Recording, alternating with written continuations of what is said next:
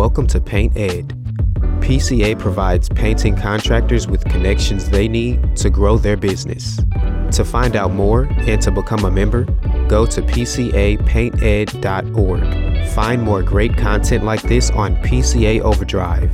A subscription to the platform is included with membership. For all you non-members out there, sign up for our free trial. PCA Overdrive is available on the Apple Store and Google Play. In today's podcast, we feature audio from Brothers of the Brush with Chris Kerfoot. In this episode, Chris chats with Colin Bidwell from Paint Shack. They dig into things such as when life throws you lemons, you not only make lemonade, you buy the shop and the whole kit and caboodle. This episode is sponsored by Bayer and Federated Insurance. Hi Bobcast family, welcome back to another episode, number 23. I'll dive straight into this week's episode as it's one I've been looking forward to since when I started this podcast journey, and it features my good friend Colin Bidwell, also known as one half of Paint Shack.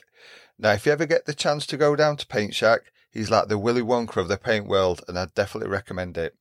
Now Colin's story is full of ups and downs that he's not only turned around and overcome them, he's made something of them. So give it a listen and I'm sure you'll agree it's a unique story. Welcome to this episode of the Brothers of the Brush podcast, a podcast by decorators for decorators, with me, your host, Chris Kerfoot.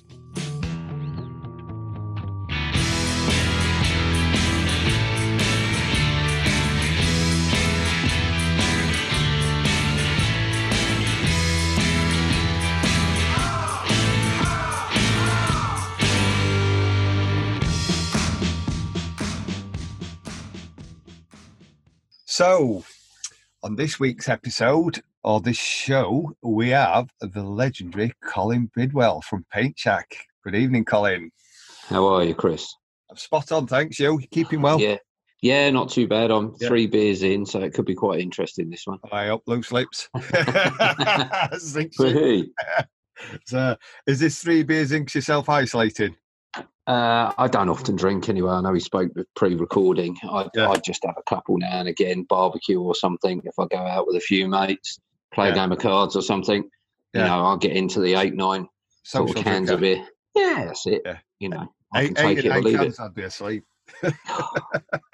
As you get older, it gets harder. I tell you, it really does. 3 pints, and I'm normally on to vodkas. If I have more than 3 pints, I just want to sleep. I know the feeling. Tires me out. I know the feeling. I prefer quality rather than quantity is the word, isn't it, for drinking? Well, I think it's the same with everything with me. I'd rather go out and have a couple of drinks than a decent meal. Yeah. Yeah. No, I think once you've got your other half, it's selfish otherwise, isn't it? Well, I think as you get older, drinking's overrated. Yeah, it is. Especially when you drink on a Saturday and you're still feeling rough on a Monday. Doesn't make financial sense because you know you can't function properly. Well, is that an age thing? Because when I go out now, I mean, where I am, it's pretty reasonable, but travel 15 miles into Beverley that has a bit of money, and for like 2 vodkas and lemonade, it's over £9. It's probably dearer your way. Oh, it is. But time you have a few drinks, you forget about that. Yeah, but by time you bought about 10 rounds, you think, Jesus Christ, I've paid for a blooming new spray gun there. Oh, no. Yeah. It's always been £5 a pint round here anyway, unless you're going into a working man's club. So, yeah. Yeah, well, see, that's what we're used to. Ex-servicemen's, that's where Donny used to work. It was, they have, I think, Tadcaster's Alpine, equivalent to Stella, £2.10 a pint. It's great, isn't it? It's great.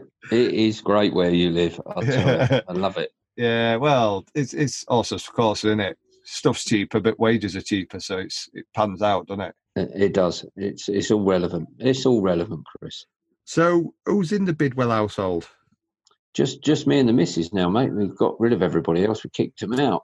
They've all got their own dwellings now. And you got kids? Something I've never asked you, is it? I mean, we've known each other a while. It's something we've never discussed, is it? Well, I've got stepchildren, so that means I have. They've had their own children, and their children have had other children. So that makes me a great granddad. So I wouldn't have thought you were old enough, Colin. I know. I say me and my wife have been together a long, long time. Yeah. I'm trying to think how long we've been married. Probably only about 15, 16 years, but we've been together about 35 years, I think. Yeah. Oh, and I'm one of the early toy boys. Long engagement. Yeah. My wife's a little bit older than me, so I'm a bit of a toy boy, really. So I went other way. I'm oldest. I'm 10 years older. There you go. She was standing outside the school with a packet of sweets, and she got me. She was a yummy mummy. Grabbed me. Oh no, that sounds wrong. That's did it. But no, bless her. She was one of the first MILFs, was she? Yeah, she was. So it's ironic, really, because I had a best friend actually, and he was seeing someone that was a lot older than him. I said, "Hey, how can you bloody do that?" Do you know what I mean? And then 6 months later, what am I doing? The same thing. I'm saying no. but anyway, listen, I'm happily married, Chris, and that's nice to say, and everything's cool, mate. Everything's cool. So how did you start in business? Have you always been decorator, or did you start somewhere else? And well, I've always done it. My father was sort of a jobbing builder. He went to college, and I think he was going to go into an estate agency, I think, and he went to college, and he didn't really like it, so he did the old college course where it's the jack of all, master of none, where you did everything at college. And as I say, I was at school, and I think I was just coming up to 16, and I was walking around the art block. I went to Collingwood School on the Old Dane in Camberley, and I saw a guy that was a couple of years older than me, I used to hang around with, on a ladder painting my school. And I said, "Tony, what are you doing?" He said, "Oh, I'm a decorator now." I said, "Oh, that sounds good." He said, "What's the money like?" I said, "Yeah, it's all right." And I said, "Well, I leave school on Monday. I don't suppose your boss wants to take anybody on." He said, "Well, look, I'll tell you what, he's here at lunchtime. Why don't you go and see him?" So I come out of a class, ran over, saw his boss, and said, "Look," he said, "have you painted before?" So I lied a bit. I think I painted the shed for my dad. And he said, I just blagged it, and he said, "When do you leave school?" I said, "Funny enough, I leave Friday." He said, "Well, do you want to start Monday?" And I said, "Okay." So that was it. That's how I became a decorator. And it was quite funny, really, because when he was painting the school with the guy that I then went on to work with, his name was Sid, they were painting in the snow, Chris. Oh, they were glossing it in the snow. I'll tell you what, I've had to walk gas bottle up to get bloody blowtorch lit time before. Oh, it was so funny. And it was so cold outside. They had put some cloth around their faces, and they cut little slits out for their eyes and stuff like that because it was that cold. But yeah, and then I worked for the company that was called S&J Brown from Woking. They did a lot of hospitals, and we did have it was a local, not house is the wrong word, but what's the old word for an asylum? There you go. Yeah. Funny enough, called Botley Park. That's how, you remember the old marbles that had nothing in them? They're clear. They called Botleys. Do you remember that? All I know is we used to have what we call ball bearings. Just like the steel shot ones. Yeah, that's probably... the glass ones with nothing in them. Do you remember those? No, I remember marbles with swirls in, but not the just clear ones. They're just clear because obviously Botley from Botley Park. And anyway, just rambling on a bit. So I worked for S&J Brown. The deal was I was supposed to go to college. I went twice, I think, and then I spoke to my boss and I said, "Look, not being funny, you're paying me to bum around a bit. Yeah, I'm not really learning a lot." He says, "Well, what do you want to do?" I said, "Look, I'll go trainee for a while, see how I get on, rather than going to college and doing an apprenticeship." And that's it. So that's official, guys. I didn't really go to college. I went to college, but I was thankful of one day off a week to toss it off. But having said that, it were a long day. It were 9 till 7. But it was literally tossing it off. Yeah. Apart from the theory side of it, which is what it is, isn't it? I just wanted the money. Does it really appreciate? Well, he said to me, "I'll pay you more money if you don't go to college." So what do you do? He's getting an extra productive day out of you, isn't he? Yeah, of course he is. Which makes sense. Definitely. So there, and that brings us to where we are now. Yeah. If I'd done better at school, maybe I would never have been a decorator. So, how did you get involved with the old paint shack? I know you've told me this story before. Because obviously people will know you from you and Steve for doing paint shack as well as being. I'm assuming your company's called Colin Bidwell Painters and Decorators. I've never asked you the painting side of it. Is that what the painting side's called, or is it? No. It was. I can't remember. What names did I have? I had Finishing Touch for a while. I was never a limited company. Then Kappa Spray, I think I was a limited company. I'm trying to think of the other names I've had. Not that I think I only crash and burned once when someone. Yeah, I would say being flipping businesses. No. I mean, a lot of people can do that. It's it's a bit of a pastime with the building trade. But no. While we're talking about it, one of the big firms that I did do a lot of work for, we had massive turnover. It was a case of. You have a massive turnover. I think I did 750k one year, and if you were asking your questions, what's the best and the worst thing I ever did? Well, the best thing was turning over 750k, and the worst thing was turning over 750k. Yeah, because the old saying of sanity and vanity, mate. With profit and turnover, it's all right having turnover, but if you ain't got the profit, and I think there's a lot to be said for money. I think sometimes it creates as many problems as it cures. Definitely, I agree. Yeah. I think it's finding a line that's acceptable in it. It is definitely. And sorry, I backtracked you a bit. Fine. I was always a water-based lover. I first used. I'm trying to think of the product now, Chris. You caught me. I should have wrote it down actually. One of the first, it's not ESP, it was one of the Permaglaze, MSP. Yeah. Remember when MSP first came out? I had a local customer. I've never had out to do with any BDEX MSP. It's something I've never tried, funnily enough. Oh, right. No. It's the Permaglaze one. The Permaglaze one that came out. And I can't remember the name of it. And my customer said, look, I've got this water base for you. This was years and years ago. And he said, I want you to paint my house. And I said, oh, God, I'm not going to enjoy this. Anyway, I used it, and it was difficult. I struggled, and it just sowed a seed. And we were doing a lot of hotel refits, and we needed products that dried quickly, didn't smell. And one thing led to another. I sort of bumped into Caprol via Steve, who worked at the local merchant.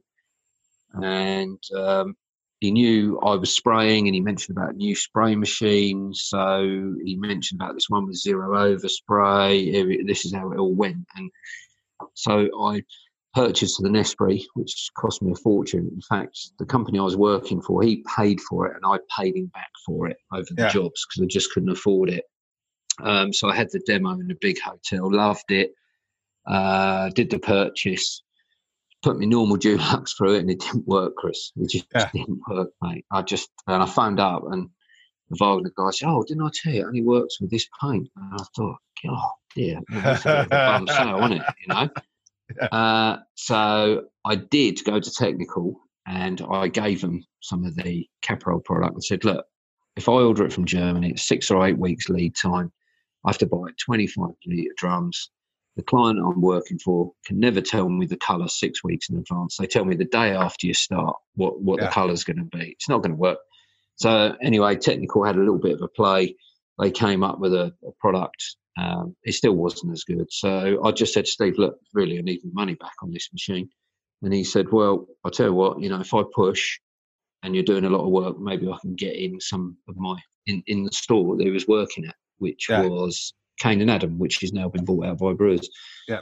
And anyway, he started getting it in, and I was looking at the internet then where you couldn't translate stuff. So I found the Caprol page, and I saw this quick drying primer undercoat, blah, blah, blah. And I said, "Oh, look, can you get something?" "Oh, I don't know. We've got to buy it by the pallet. It's a bit risky." Anyway, cutting to the chase.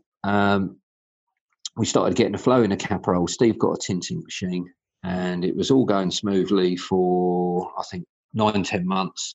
I phoned Steve, who had then left Kane Adam and actually worked for Caprol UK. and his phone got answered by somebody else, and for some reason they completely withdrew all their products from Brewers, and there was me lost with the Nespre machine, and I couldn't do overspray free, mist free. Yeah. So anyway, I didn't know the bloke who owned the license was retiring. He didn't want to put any more money in the business and just pulled it and left me in the lurch. And so I was stuck, Chris. I didn't know what I was going to do. Lot to give a note for it. Well, there you go. I think three or four people in the UK bought the Nespre machine, and they were in the same boat as me. So, they're just knackered. Yeah. So I remember I saw the director's son, and I kept his business card, and I thought, out of the blue, I'm going to call him. So I called him up and explained the situation and said, listen, sorry, Carl, look, we're sticking with the building products. We're not doing the paint anymore. So that was it. The phone went down. Anyway, blow me, I was just trying to source some other products, and there was a phone call, and it was the rep from Caprol, and he said, listen, if you want to buy what's left of the UK stock that we're taking out of all the brewers, we'll give you a free tinting machine, so at least you can finish all your big contracts off. Yeah. I said, cool, that's good, mate. And they gave me 6 months to pay for the product. I had pallets and pallets and pallets loads of paint, Chris, I tell you. Yeah. And anyway, I changed my lock-up to store it. Cut a long story short, that was it. And I was just getting near the end of it, and I phoned him up again, and I said, look, can I have some more? And he turned around and said, well, you can only have it by the pallet, and when we're doing a delivery of our building products and blah, blah, blah, blah, blah. And anyway, in the meantime, Steve went back working for Brewers. He got offered his job back at Brewers, and I just bumped into him and said, look, you're at Brewers, company car, good pension. If I can get some Caprol, why don't we potentially try and sell it online? So yeah. That we are the paint year 4. Basically. That's it. Yeah, he took a chance. He handed back his company car, said goodbye to his pension. Bit of a risk, innit? It was fair play. Yeah, fair play, James. I tell you what, he must have had a lot of faith in you, Colin. To be fair, I just give him some bullshit, didn't I? We got away with it. Played him his own game like he did. I did. Sprayer. I did. I did. Back at you, twat. That's it, Chris. And I was so desperate for the product because, when you're doing big ceilings and you big volume ones and you're trying to get rid of your roller marks and stuff like that, we were using Supermat, the pink to white at the time. The indicator. Do you know what I mean? Where's it called? Indicator or something like that? Yeah. It was hard work, and anyway, we're in sort of year 4 now. We haven't really looked back. I must say the Caprol. It's I had a young lad work with me. We used it recently on the nursing home, and I says to him, I'll be honest, I'm always honest. We use Scuffex, and then we tried Caprol over helmet, and I says to the young lad, what do you reckon of Caprol?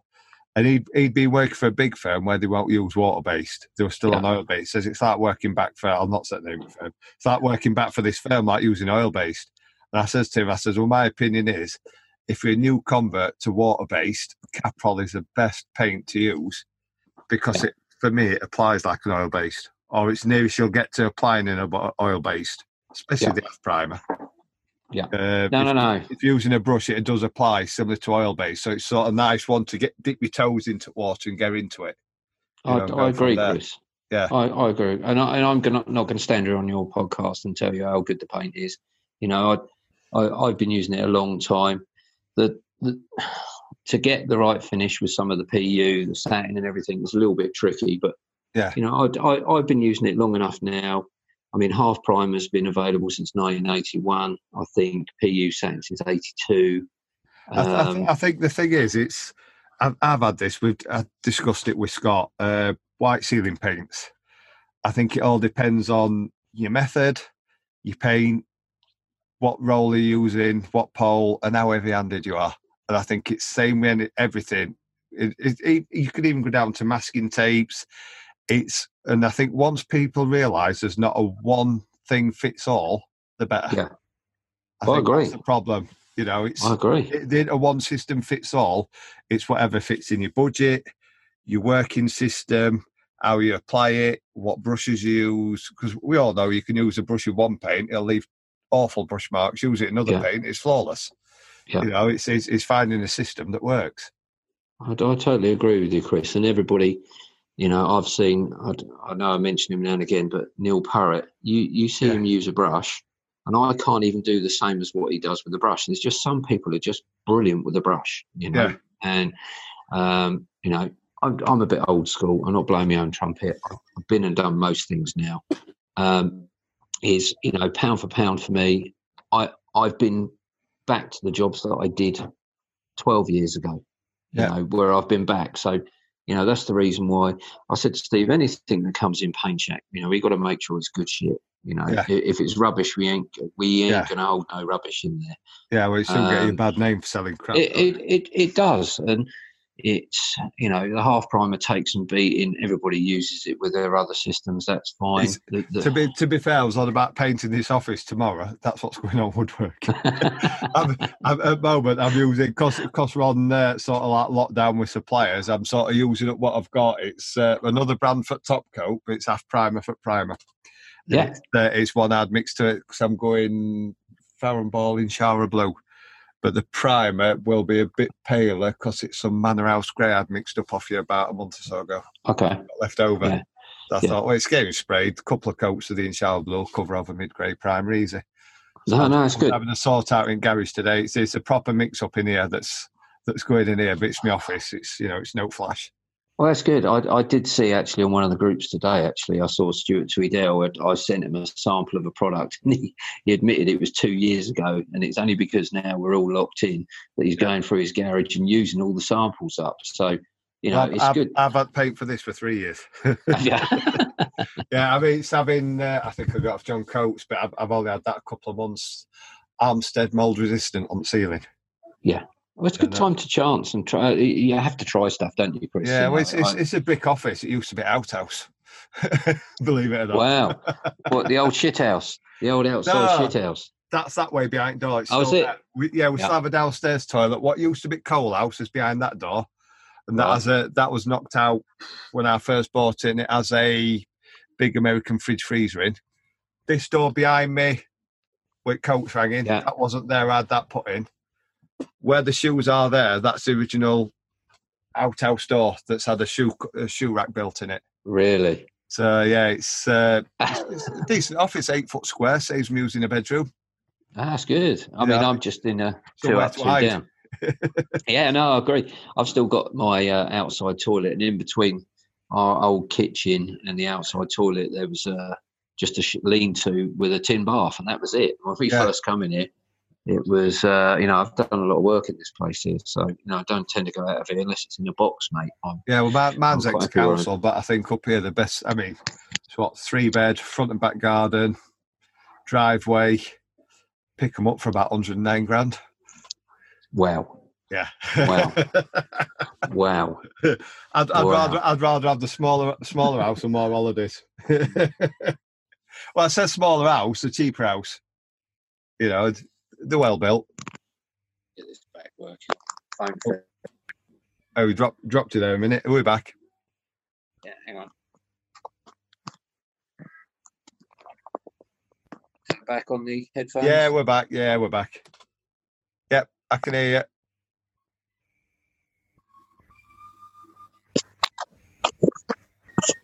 How's that? Can you hear me? Yeah, I can hear you. Yeah. I think the headphones are working now. Yeah.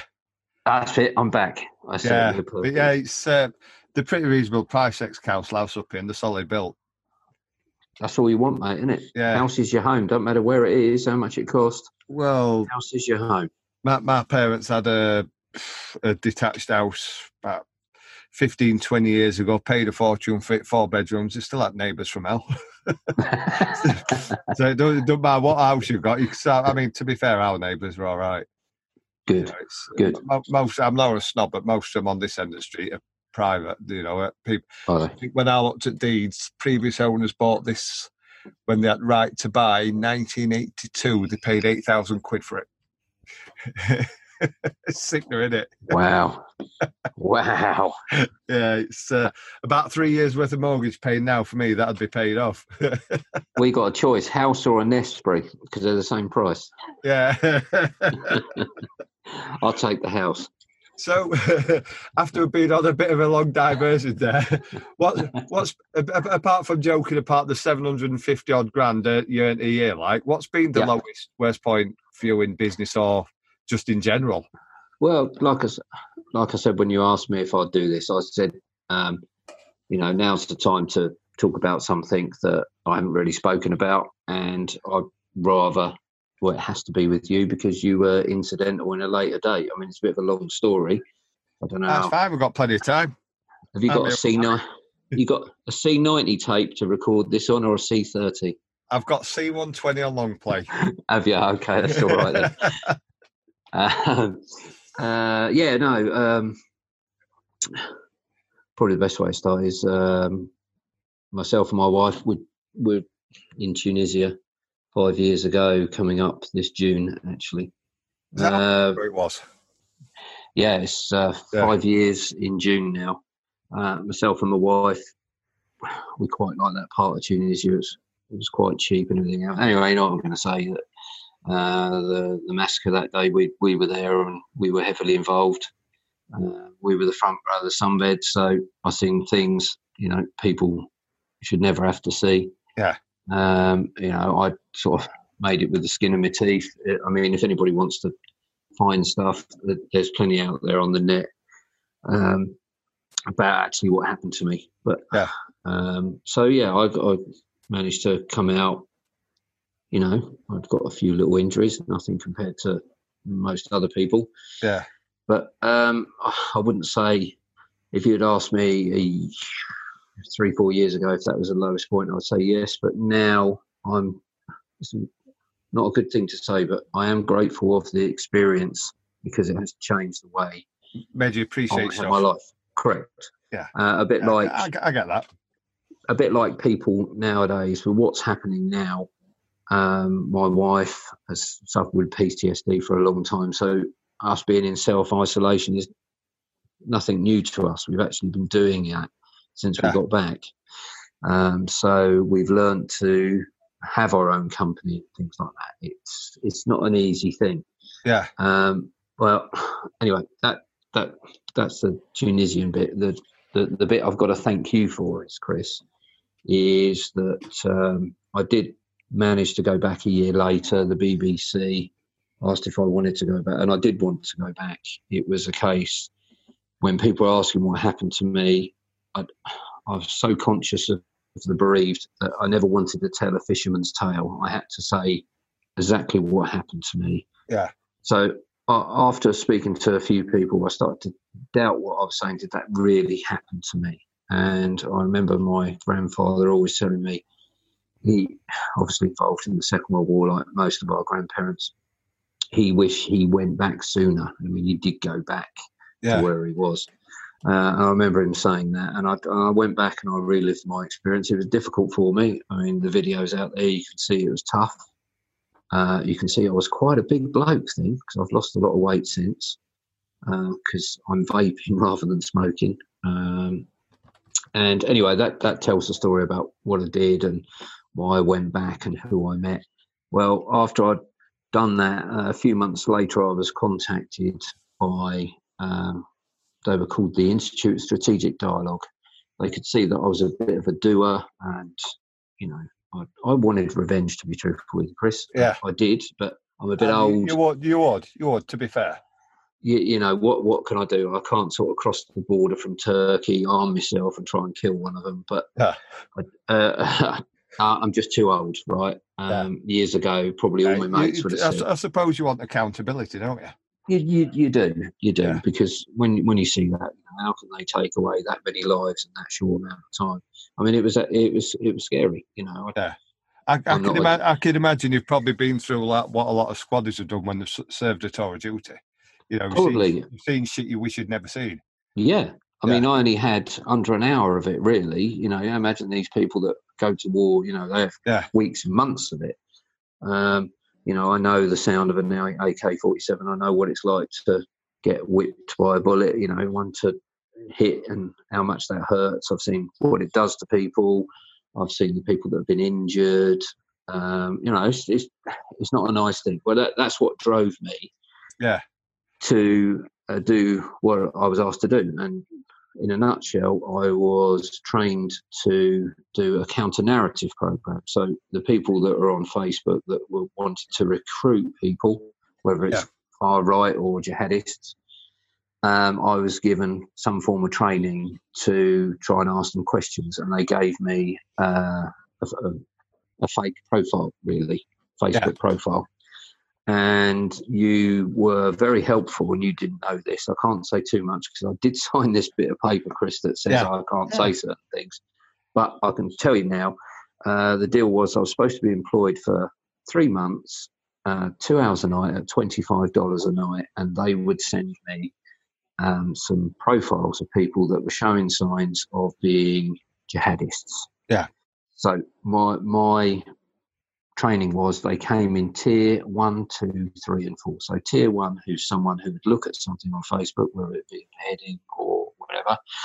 Tier 2 is the person that then clicks on the link, and then 3 is the person that put the link up, and 4 is the person that instructed that person to put the link up. So anyway, cut a long story, you didn't know this, but you helped me in a way that I cannot say on this.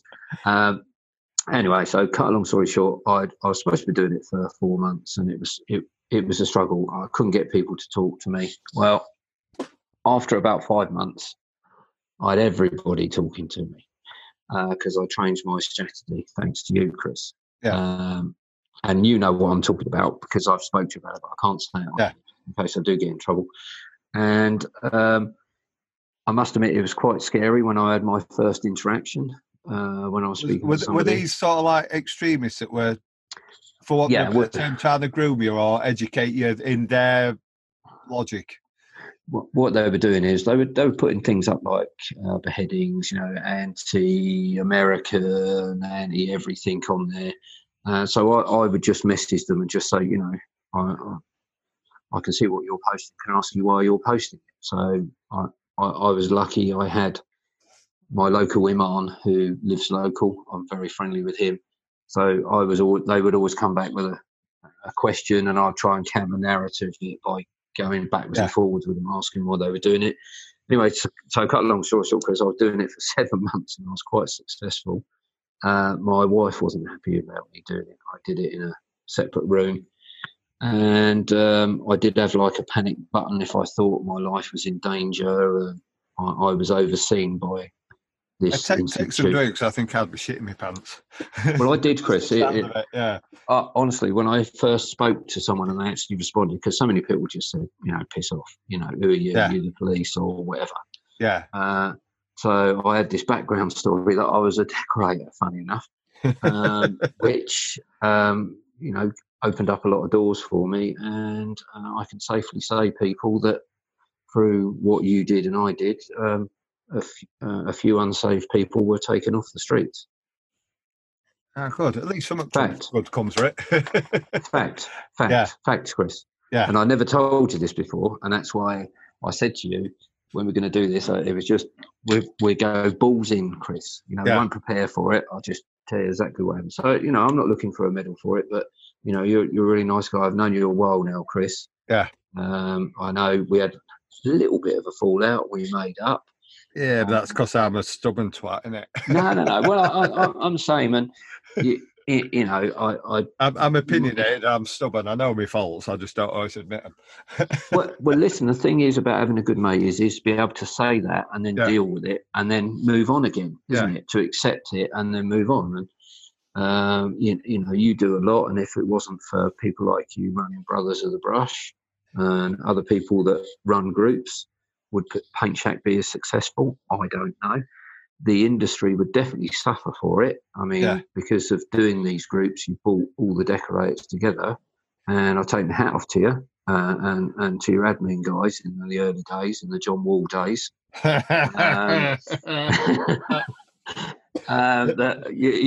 We've had everybody's got their place. Ian Crump, when you look in history, he's the man that really brought spraying into the social media side. I'll agree with Al. Obviously, said bloke who've got history. I'm not his biggest fan, but credit where it's due. I think he did, like you said, bring Sprain to the forefront. You know, I don't agree with everything he does, but he did make it more prominent. You know, let's just have it out. Everything's history now, and everybody needs to move forward a bit. You know, every group has found its place, hasn't it, Chris? Don't you think? Yeah. You know, it's all levelled off. Like I say, it's like paints, isn't it? It's like paint. It's the same thing. Everybody has a preference. You know, it's the same thing. You know, you have one for one thing, one for another thing. Well, there you go. Yeah. You know, and it's good that all these groups are doing it. And I've always said to you, Chris, you know, sooner or later that really some of the groups should get together a little bit better and make this industry better and greater. You know, if everybody puts their differences aside, we have quite a huge amount of people. I get it, and to be honest, a lot of them I can put my differences aside with. When some of them had personal stuff go on, I've messaged them. I'm not one for broadcasting stuff. I've messaged them behind closed doors, so look, sympathies, whatever, stuff like that. But there's just some of them I won't edit at it. I know. Well, don't you edit this, too Chris, much, all right? Don't you dare edit the pants of this. Too much. This rarely. All I do is take the background noise out. I don't want to lose context. You know, it's two blokes chatting shit. Let's see if we can make some of it. But like I said, a lot of them I can't get on with. To be honest, a lot of my mates know, although I'm opinionated, I can tolerate anybody. I can work for anybody. I can tolerate anybody because I just switch off. But there's just some people I will not give the time of day. Too much water's gone under the bridge. I just think, do you know what? Nah. Yeah. No, you've moved on. I get it. There's only about 3 people like that. Other than that, everyone else I can get on with. As long as I'm not on that list, I'm all right. I'm an adult. I can be civil. You know, it doesn't take much to be civil as an adult, does it? Yeah. No. You can say, are you all right? Move on. You know, and that's it. You've got to take the truth, haven't you? You got to, if you can dish it, you've got to be able to take it, haven't you? Really. Well, that's it. If you can't laugh at yourself, don't poke fun at others. Especially in this game. Especially in this game. Well, that's it. There's always someone better. If anything can go wrong, it will go wrong in this game, won't it, Chris? Go on when everyone's watching. Not half. So, I know going back to the Tunisia thing, I know a lot of the holiday companies, they got a lot slated saying they were poor, but to be honest, I don't know if I've ever told you this. My mum and dad were 20 miles away from me when it happened. Really? Yeah, they're elderly. I remember exactly which job I was working on in a bedroom at Mr. and Mrs. Nunn's. He works in Iraq in oil fields. Jesus Christ, that's a job I won't do. Cool. Especially when you've got armed soldiers around you 24/7. But I got a text WhatsApp out at Bluff, my mum and dad. We're okay, don't worry about us. We'll be back in a few days. I'm thinking, what? 'Cause I don't do news. I've only listened to it recently because of all this Corona stuff and find out from horse's mouth what's happening. But I thought, what's going on? So I Googled on my phone, BBC News, thought most reliable. I thought, shit. You know, to be fair, I WhatsApped them back. And then next day they said, look, don't believe everything you see in papers with holiday companies. Nothing like that. She says, my mum says, next day we had tanks up and down the street. She says it was, you know, there was heavily, you know, armed forces about everywhere. You know, we did feel safe. You know, but I can't imagine what it'd be like to be there. I'd totally be. I remember being in Mallorca, September 11th. Another bad one. Yeah. We were sat outside a Chinese. I think it was 6 of us. It was the girl I was dating then. She weren't the best flyer at times anyway. We were sat outside a Chinese in Mallorca, and it come on news, CNN in Spanish. And we thought, oh my God, World War III. She was prepared to pay $2,000 to come back on a boat because she didn't want to fly. Wow. You know, it is scary stuff, but it does. You know, we holiday in Turkey. I love the place. Yeah. And I think my brother-in-law says there's no chance I'd go there because obviously ignorance, Muslims, you know, terrorists.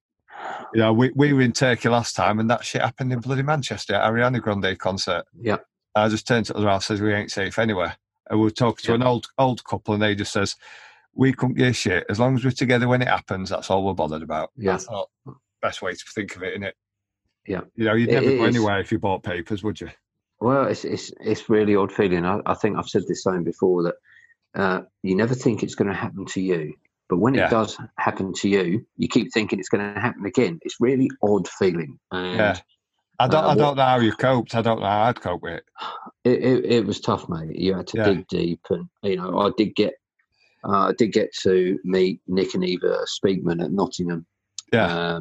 And we had a session with them, but my wife needed more after that. She wasn't as easy with my wife, but it's what people are feeling now. Well, what's going on?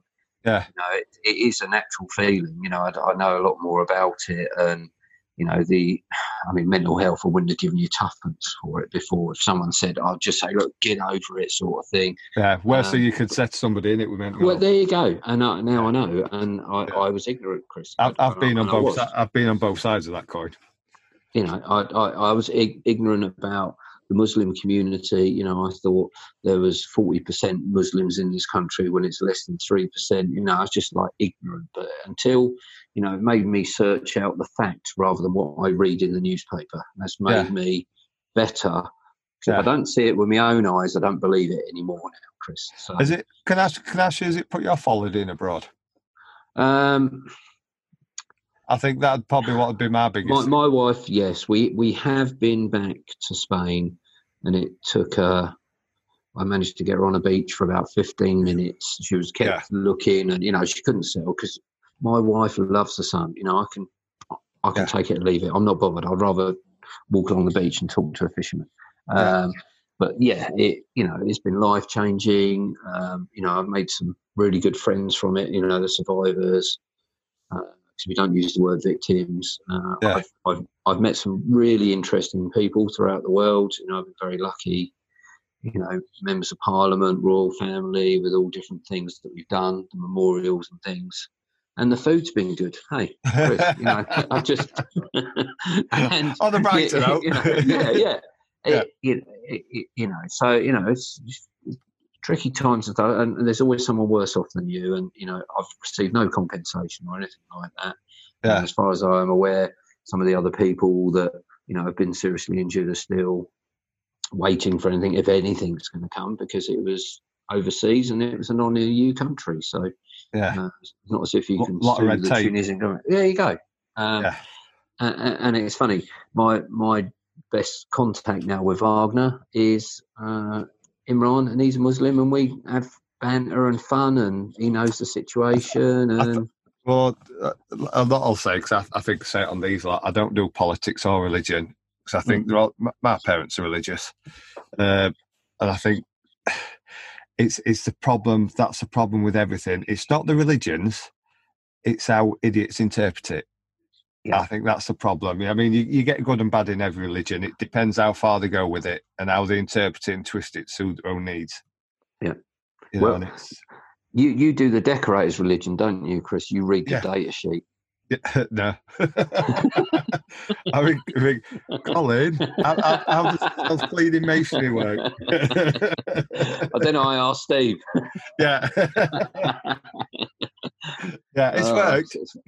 Stuart, 3 years in, it's worked. I've had no phone calls off him because I did say I'd redo it free of charge if it didn't work. Yeah. No, it does work. I think I'm nearly up to 4 years with it now. Yeah, I'm confident with that product. Yeah, to be fair, it's expensive, but it's the same price. Whatever brand you get, it all works out roughly the same price on it. So it's got. I'll tell you another thing while we're talking about it. Actually, if you go and buy paint abroad, it's 20 to 30 to 40% more in Europe, the same product, than what it is in the UK.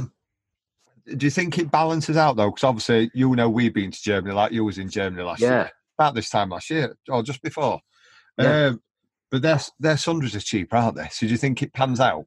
I think you're right. I don't think they have a greater margin on it. I think they do things different. We're in the UK, we have 12, 13, 14 brands of paint to choose from. Yeah. Go to Europe, 4. Yeah. That's the difference. In the UK, we just have too many brands. And I think that's probably the reason why Caparol didn't really settle first time round, because they're so used to being a dominating force in Europe. Yeah. That they didn't want to throw money at it. But it's horses for courses. Do you find in Europe as well, like I do though, that decorators are more of a respected trade than they are here? without question, Yeah. Chris. Because they're the finishing trades. They are. Yeah. And you can't just print a card, throw dust sheets in your car with a pair of steps and call yourself a decorator. Yeah. You have to have a diploma. They have no such thing as being self-employed unless you have a diploma and you've been to college. Yeah. It's about time they had something similar over here. Not saying you have to go to college, but I think they tried it in a fashion with CSCS card, but that were cobblers, weren't it? Yeah, so all cobblers, mate. But yeah, I mean, we're getting there now. I mean, look at the bloody equipment we have compared to what you used to have. But you ask any other trade and they say, all your decorating needs a four-pack of blooming special, bro. That's the reputation they've got in it. But, you know, we always, when I did my apprenticeship, the plumber and sparky apprentices, they were on 50p an hour more because it was seen as a better trade. That's right. And I think it starts from there. And I think that's a problem with the skills gap now because the government is pushing so many people into further education. And then you've got the schools trying to fill spaces and the colleges. They're pushing kids to academic jobs rather than hands-on jobs. And I think that's where the skill gap's coming from. You know, they look at why would you want to do that when I can go to college? You look at a lot of people that have been uni. My niece, been to uni, she does a job that's nothing to do with what she went to uni for. all she's come out with is a student loan she's got to pay back. There you go, Chris. Because they're pushing them in the wrong direction. It's like nobody wants to be in the trades. It's a dirty word, isn't it? All the practical skills that I got off my father, there's just not many fathers passing it on to their sons, you know. They're showing them how to wire a plug, wash a car, take a wheel off, you know, all the old stuff that we used to do. When I had that young lad work for me, asked him, said something about a plug. He didn't even know how to wire a plug at 21. My 12-year-old daughter knows what colour goes where. And he was 21 and didn't know how to wire a plug. I said, what would you do? He said, just ask my mum. I think we've bred a nation of snowflakes, haven't we? Well, we are. So, they're all YouTube disciples, aren't they, now? If you want to do something, I'll watch it on YouTube, then I'll go and do it. Yeah, you've got that many idiots bloody influencing, though, haven't you? That's another rabbit hole. So, moving on from your worst pick, what's been your best point in business? Let me think. I actually wrote a list down, Chris. I was actually prepared for this. Somebody that's prepared. I like it. Oh, I know. Look, I've written it all down. Look, there's all stuff on there. I don't think I spoke about anything yet that I've written down. So, repeat the question, Chris. What were you asking? So what's been your best point in business? Was it starting Paint Shack? Ooh, I would say yes. It's a close. My best for job satisfaction, I think, was I did some work at Brooklands Museum. And that, for me, I did Barnes Wallis's test room and test area. So that's close to being... because the job satisfaction was fantastic for me. Yeah. To know that Barnes Wallis had sat in there and done that for me. I'm not a petrol head or anything, but I did enjoy doing that museum work. Doing the big numbers with the big firm, having loads of guys working for me pretty much that's probably the highest point. Holiday got paid for. We did a safari in Botswana. That was a high point. But, I mean, I say we're only year 4 into Paint Shack, so we've got loads to do yet. And I would like to aspire, maybe like they do in Europe, a Caporal Wagner Academy or something in the UK, whether that's still possible in the next 15, 20 years. I'd get involved in that. I miss Select in the fact that in the early days I thought it was brilliant. I really did. Like you, Chris, you were in their early days, weren't you? Yeah, I wouldn't say early. Weren't you? I left about 3 years ago and I was in it about 3 or 4. So it wasn't early. Oh, right, okay. I was towards what I call the end of the old Select, because I think under the new rule now, and which I said in first podcast, credit where it's due, I think if anybody can steer it in a better direction, it's the person that's in charge now. I think you're right. But I think they've got a battle, because I think a lot of the trade associations have got not a bad name. Well, what did we say, Chris? Everything's in a mess. PDA, Select. What's left? There's nothing left, is there? Well, no, I'm not in the latter anymore. No, I know. I'm just saying. What's left? What is left? I don't know. I think there's space for another one. There you go. I haven't got the time. Neither have I, to be fair. I've been asked by a few to see what's not available, but what could be created. Yeah. It's a lot of work. As we know, the trade associations, they do have a lot of work, but I've been in both, left both. One more recent than other, a couple of weeks ago. Don't you dare edit this, will you?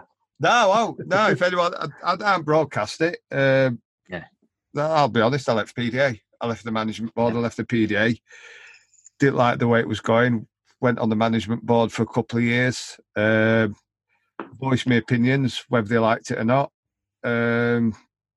Didn't like the way some things were said and done. Didn't like the way some of the members were getting threat, and I just had me fill the other week. I'd been talking about it for a year, threatening, not threatening, but saying I'm going to leave. Kept thinking, hang on, it might change. Didn't, so I just left. It ain't good. What finished it off, I can't say what was on it, but part of management board were privy to certain information, and I got an email we got prior to a meeting that come from years ago, and I just thought, that was 2 years before I even got management board. And it's just been the same for the last 4 years. What am I wasting my time at? So that was just nailing coffin. So I just thought, leave. Yeah. It ain't going anywhere. Well, that's in my opinion. I shall say. I shall correct that. In my opinion, it ain't going anywhere. It's. Yeah. But I think it's. I wouldn't say it's a bad thing. I won't badmouth them as such, and I wouldn't badmouth Select. I think what it is, there's a lot of misconceptions. There's a lot of things out there with Rated Builder, Checkatrade, and I think the problem is people are scrutinising me even more and thinking, it's half a week's wage, majority of them to join, but they're thinking, what am I getting for half a week's wage? Yeah, it's a couple £100. What am I getting? Sticker for my van. That's all they become, stickers for your van. Is it a form of elitism? Is it that we're looking to be elite to be in one of these two groups? I don't think we are. Right. I don't think decorators are. I think some of the trade associations like to give the image of elite and a cut above without bad mouthing anyone. I think that's what it is. And I mean, there's a place to them for a degree. I think a lot of them need change. They need to be modernised, go with the flow. And I get the old traditions of a lot of them. And I'm not saying boot the traditions out the door. They need to walk a fine line. Yeah. And keep both sides happy. But when some of them aren't prepared to do that, I think, what's the point? You ain't going to get... You've got to love it or hate it. You've got to embrace social media. Yeah. It's a Diogenes sword, isn't it? It's you move one way or you move other way. And you've got to embrace it and go with the flow and go wholeheartedly at it. And some of them aren't prepared to. And any decorator now can think, well, what's the point of spending £200 with a bit of research? And because of not just because of Brothers at Brush, because of the various other groups out there and chat rooms and resources available, you can educate yourself for a lot less bloody money. Whether we're as social media group admins, whether we're responsible for it, and that's probably a different conversation altogether. But you put a community together that can share information. Yeah. Whereas 10 years ago, you used to go in paint shop and ask a bloke. Now you can go online, and the old point Brothers at Brush started because I worked on my own, and you could go on. I mean, there's some brilliant forums out there. Painters Pit Stop, brilliant. There was the other one, not Bib and Brace. Was it Bib and Brace, the other one? Yeah, it was. Yeah, it was, wasn't it? Something like that, yeah. Yeah, but you'd put a thing on, because the way websites work, you'd have to keep checking on the website, or you'd put a question on and get an answer next day, where Facebook, faster, quicker, you could put a question on you know, and get a response pretty sharp. You know, and that was one of the old premises of it started. You know, you're at work and thought, where could I get one of these from? Pretty sharp. You put a question on, and after, I mean, they've took a lot of work. They've took a lot of weeding dickheads out, to put it blunt. But you can put a question on and get an answer, or 10 answers within an hour. You know, and you know where you can get. Or someone will put a link up for you. Yeah. You know, so we've got wiser, more educated. You know, and I think has that made it harder for the trade associations, because what can they offer that we can't? I mean, you get your stuff like your legal advice with one of them, but you can go and buy that legal advice cheaper direct. There you go. You know, a bit of research. We're not the knuckle scrapers we were years ago. When you left school and you were a decorator, it's because you weren't the cleverest. Now a lot of them are educated. Couple hours on computer, you can find out how. Wow. This is the thing is, you can't bullshit anymore, Chris, can you? Because you soon get found out with that wide web. Yeah. Wild West, I call it. That's what it is. Yeah, it is. Yeah, you can get out you want. You just got to know where to look. That's right. That's so true. That's a good. I love that. I love that phrase. That's a good one. I heard it on. I think I heard it on radio years ago, and they said it's basically there was on about stuff you could import on the dark web and stuff, and it says basically it's the WWW stands for Wild West.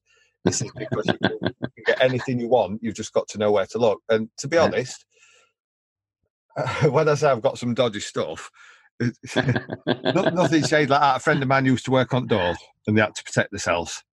And he come round to about 15, 20 years ago, and we found some stuff to protect yourself. I'll be honest, basically it was a taser. Stun gun. Bought it from America, come in 2 parts, on customs thing, it said a torch. You got the case in it, package. Week later, really? you got the innards, 9-volt battery, and you put it together. That's it. 4 screws, and you're ready to go. Wow. And he used to keep it in his pocket for if they got too much trouble. Because he used to work on not saying the wrong ones, but he used to work on a door where they used to get a lot of travellers. Yeah. The wrong sort of travellers. So he wanted to protect himself because they'd had knives and lock pulled on him. Wow. I read into how they even work then, tasers, because I thought, how can you get blasted with so many volts without it killing you? And all it basically does, if anybody don't know, it basically zaps and burns the sugar in your body, which is the energy while you drop. That's how they work. That's it. Yeah. But everything's available. You just got to know where to look. That's it. I'll tell you what else, Chris. You are the coupon king, aren't you? I won't say coupon king. I'm Yorkshire, aren't I? I'm frugal. I never forget when I met you. I think it's a competition between Scottish and Yorkshire, isn't it? Who's the most frugal? I remember when you came over and you visited us. I think I was speaking about something. I needed a tyre or something. Said, it was that sensor for your Vivaro van. Oh, that's right. Yeah. And you said da-da-da, and then you sent it to me after you got back. I thought, bloody hell, Chris. And then anything I want to buy now, really, I should speak to you first and say, Chris, look, where's the cheapest place to get it? I think you'll be quoted over £100. I went online today. You got £19 something. Your registration. You, like I say, you just got to know where to look. I've spent many lost nights on internet. You're brilliant at it, Chris. Maybe you should have your own page, mate. A bit like Martin Lewis, where but you should have one of your own for the shady Martin Lewis. Oh, no. Just think, if you had it done, and if they clicked off your link and purchased, and you got 5p off each one, Chris, you could maybe pack in, decorate. Have you been looking at my plans on this board behind me? Can I see it? I probably can. No, if I take camera around, there you go. Oh, you got it. That's the war room. Is it? Oh. Yeah, I was going to say, you can't spot my plans on there. I'm a bit worried now. You've been reading something up there. You've come pretty close with something there. I can see the reflection in your glasses, Chris. I thought you were going to say you can see reflection off my head. No. No, but there has been talk somewhat similar to that. Sorry, Chris. I was just stabbing in the dark and I hit the jackpot. There's been talk. There's a lot of stuff mentioned to me. As you know, I speak to a load of decorators and other people to do with trade and stuff that dips into our trade that sort of comes alongside our trade. And there has been talk of stuff like that. And I think, can I be bothered? Have they got the time? Yes, Chris, do it. Do it. But this has turned into sort of like a two-way interview now, hasn't it? Well, that's what I wanted to do in the first place. I told you I was going to do it. I was going to mix it up a bit. Yeah, I ain't opening up though. I'll do one. If we get successful and we get to, I think I said to Scott Barney, if we get to, I think I said 100, I'll set it level pretty high. If we get to 100, I might appear on one and get somebody else to ask questions. But I know you've mentioned it, and I'm trying to wheeze out a few out of you now. Actually, you probably noticed. Yeah, well, I think John did it as well. I think Yanella tried turning tables a bit at Q1 as well. But no, it's so where do you see yourself in 5 or 10 years then? Or where do you see yourself in Paint Shack? Because obviously we do a different podcast with suppliers, but obviously we can't ignore the fact that you are part of Paint Shack, so it's going to have a bit of Paint Shack in this one, isn't it? No, of course, I get that, Chris, and it's hard wearing.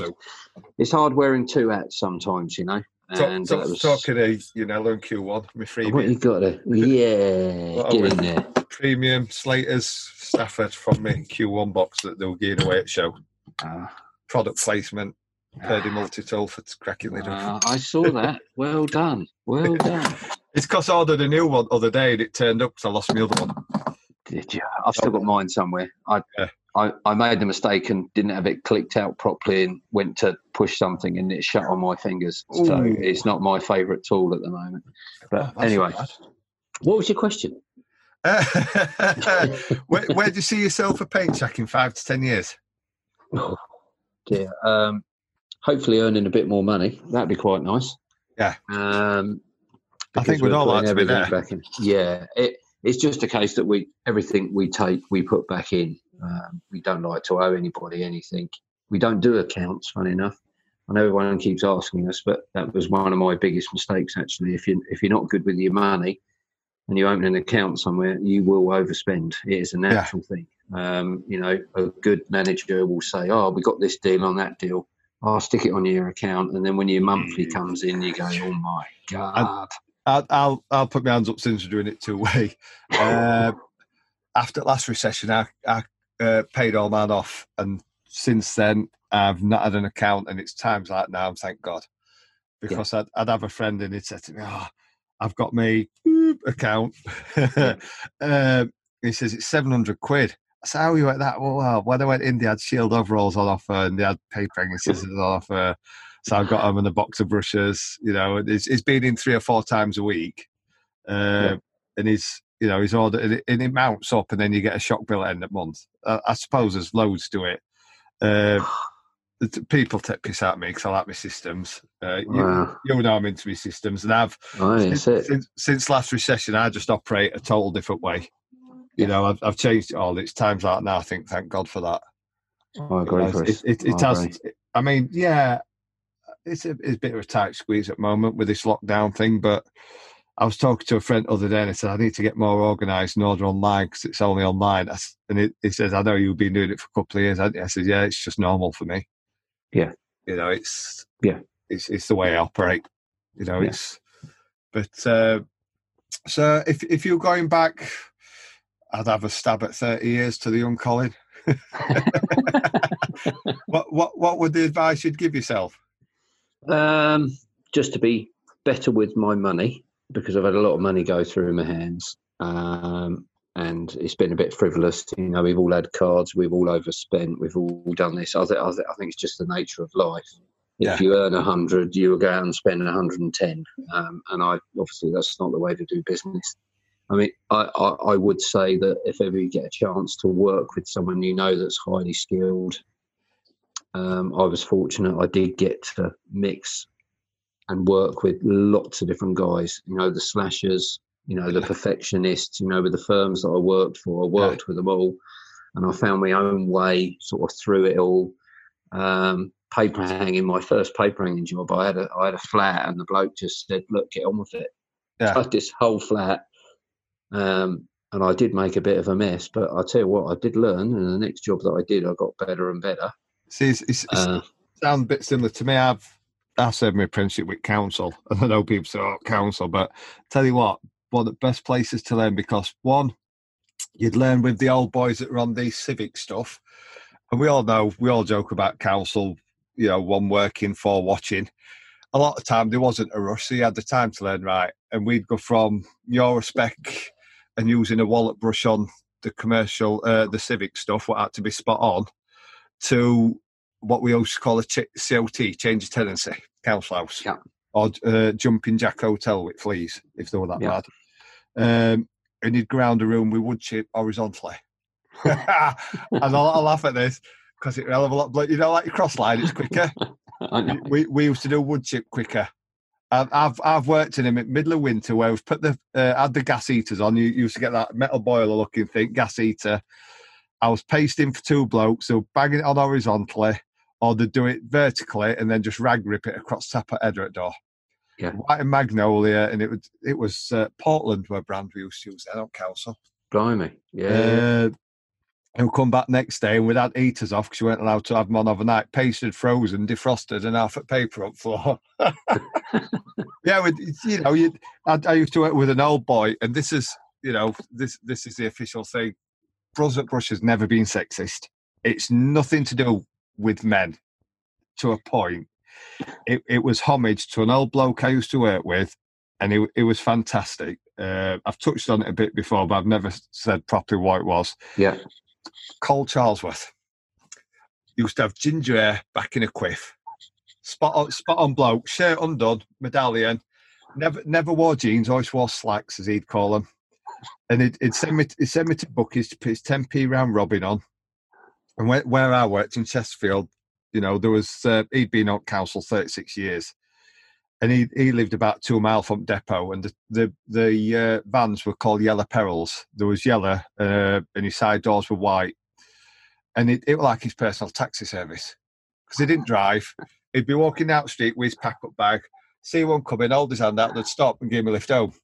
And sometimes I'd give him a lift home, and he used to drink in this pub called Gold Miners. And I went in one night with him, and he says, "Oh, I'm just going to have a couple while Maeve's putting tea on." Maybe it's his wife. He only lived round corner. It was that generation, working man's right. Go for a couple of drinks while wife. That's right. And it'd stand there, and he sunk about 4 or 5 pints in an hour, like it were cups of tea. And he weren't a pisshead, he weren't drunk. Yeah. It's always stuck in my head. He used to say to me, "Now then, kid," he says, "don't get used to this. It takes more of a man to walk past it than it does to walk in it." And that's always stuck in my head. That's very true. And it was just like, it would just daft things. I used to do no end of work, long corridors with Portaflex, and stuff. My first job, I had to learn how to make a pot of tea properly. Go and warm teapot, tip your water out, and then put your tea bags in. Burning kettles out and knotting them. It was stuff like that. And you'd be using wallet brushes on ceilings. And we cheat. You'd roll it, thin your paint, roll it, and lay it off with a wallet brush. Yeah. And if you clattered brushes, it'd be like another job coming there. It was just daft sayings. And if saw another bloke walking about in whites, it'd be a brother at brush there. And that's all the names ever come from. It was a bit of a homage to Col, because it was a top sound bloke, probably one of the best tradesmen I've ever worked with. And he used to say to me, "Now then, kid, I'll show you how to do it right. Then when you've learned how to do it right, I'll show you how to cut corners and make your money." Right. That's all the brothers at brush has ever come from. A bit of a homage to Colin. That's fantastic. It taught me about life as well as, as painting. It taught me about shit in life. Great story.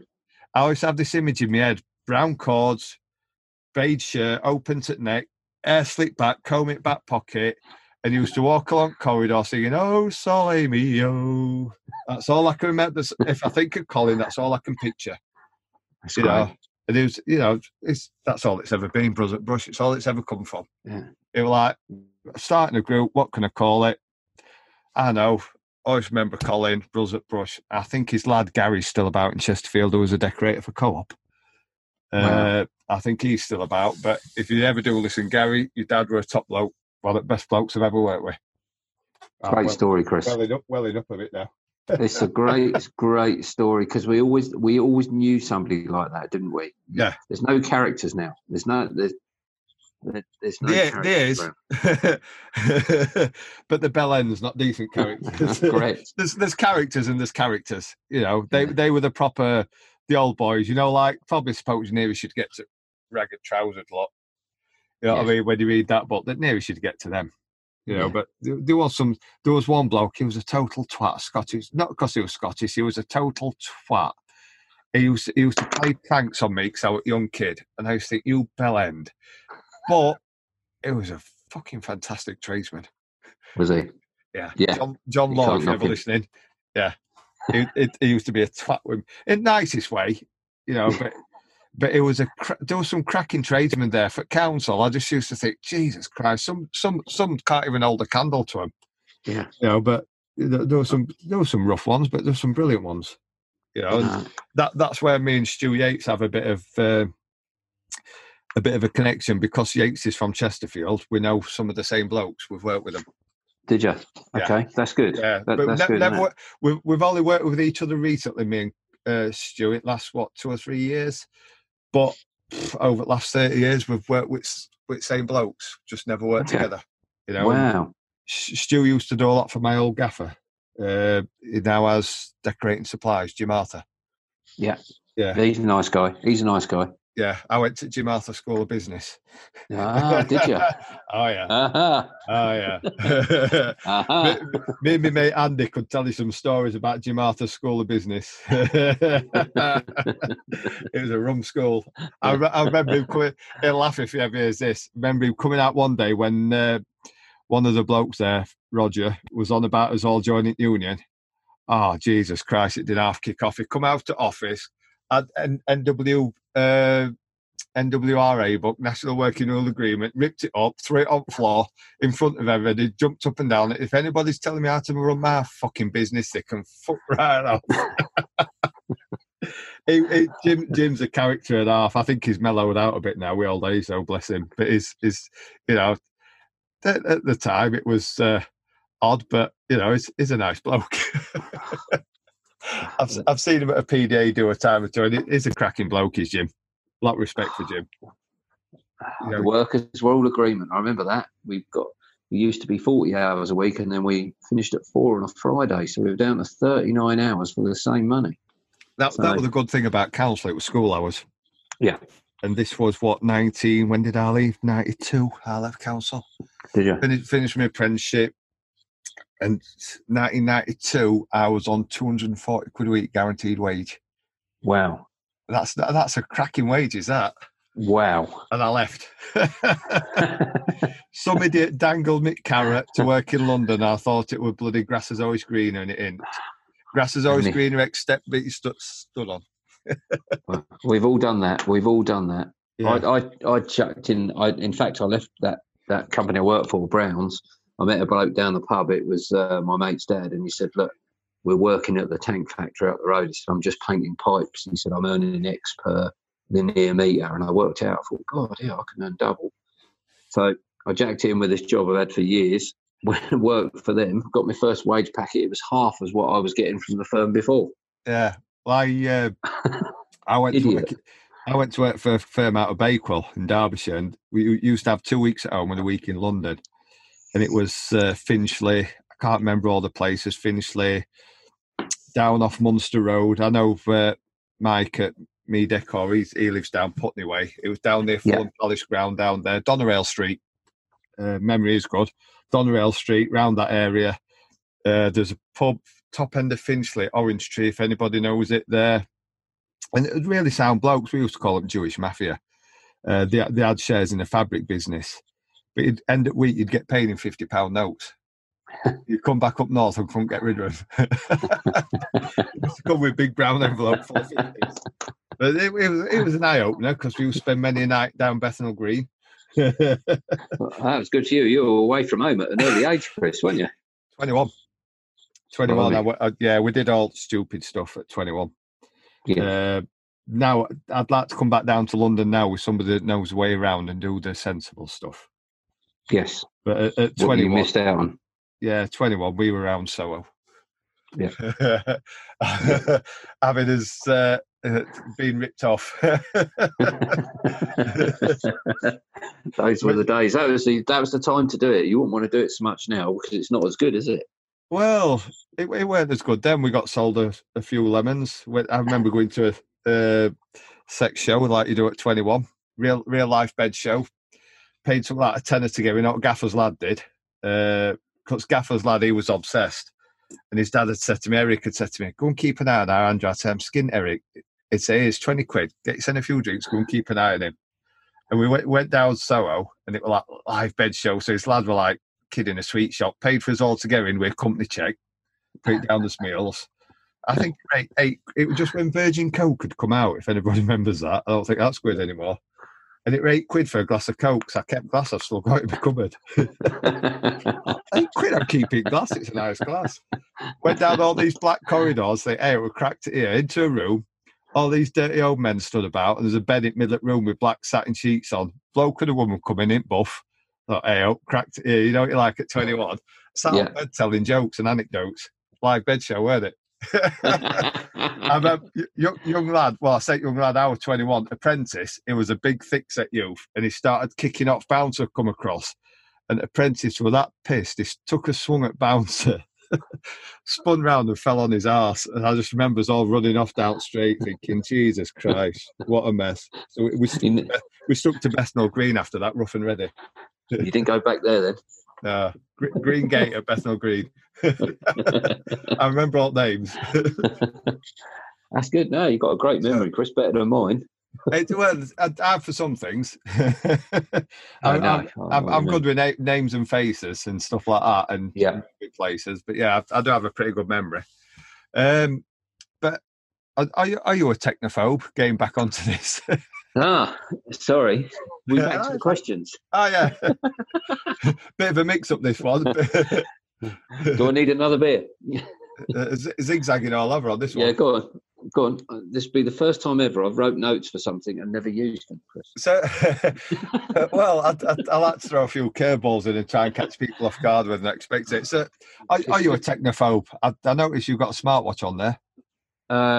Yeah, no, that I'm a Huawei user and have been for a little while. And if you pre-ordered the phone, you got it. So if you did it.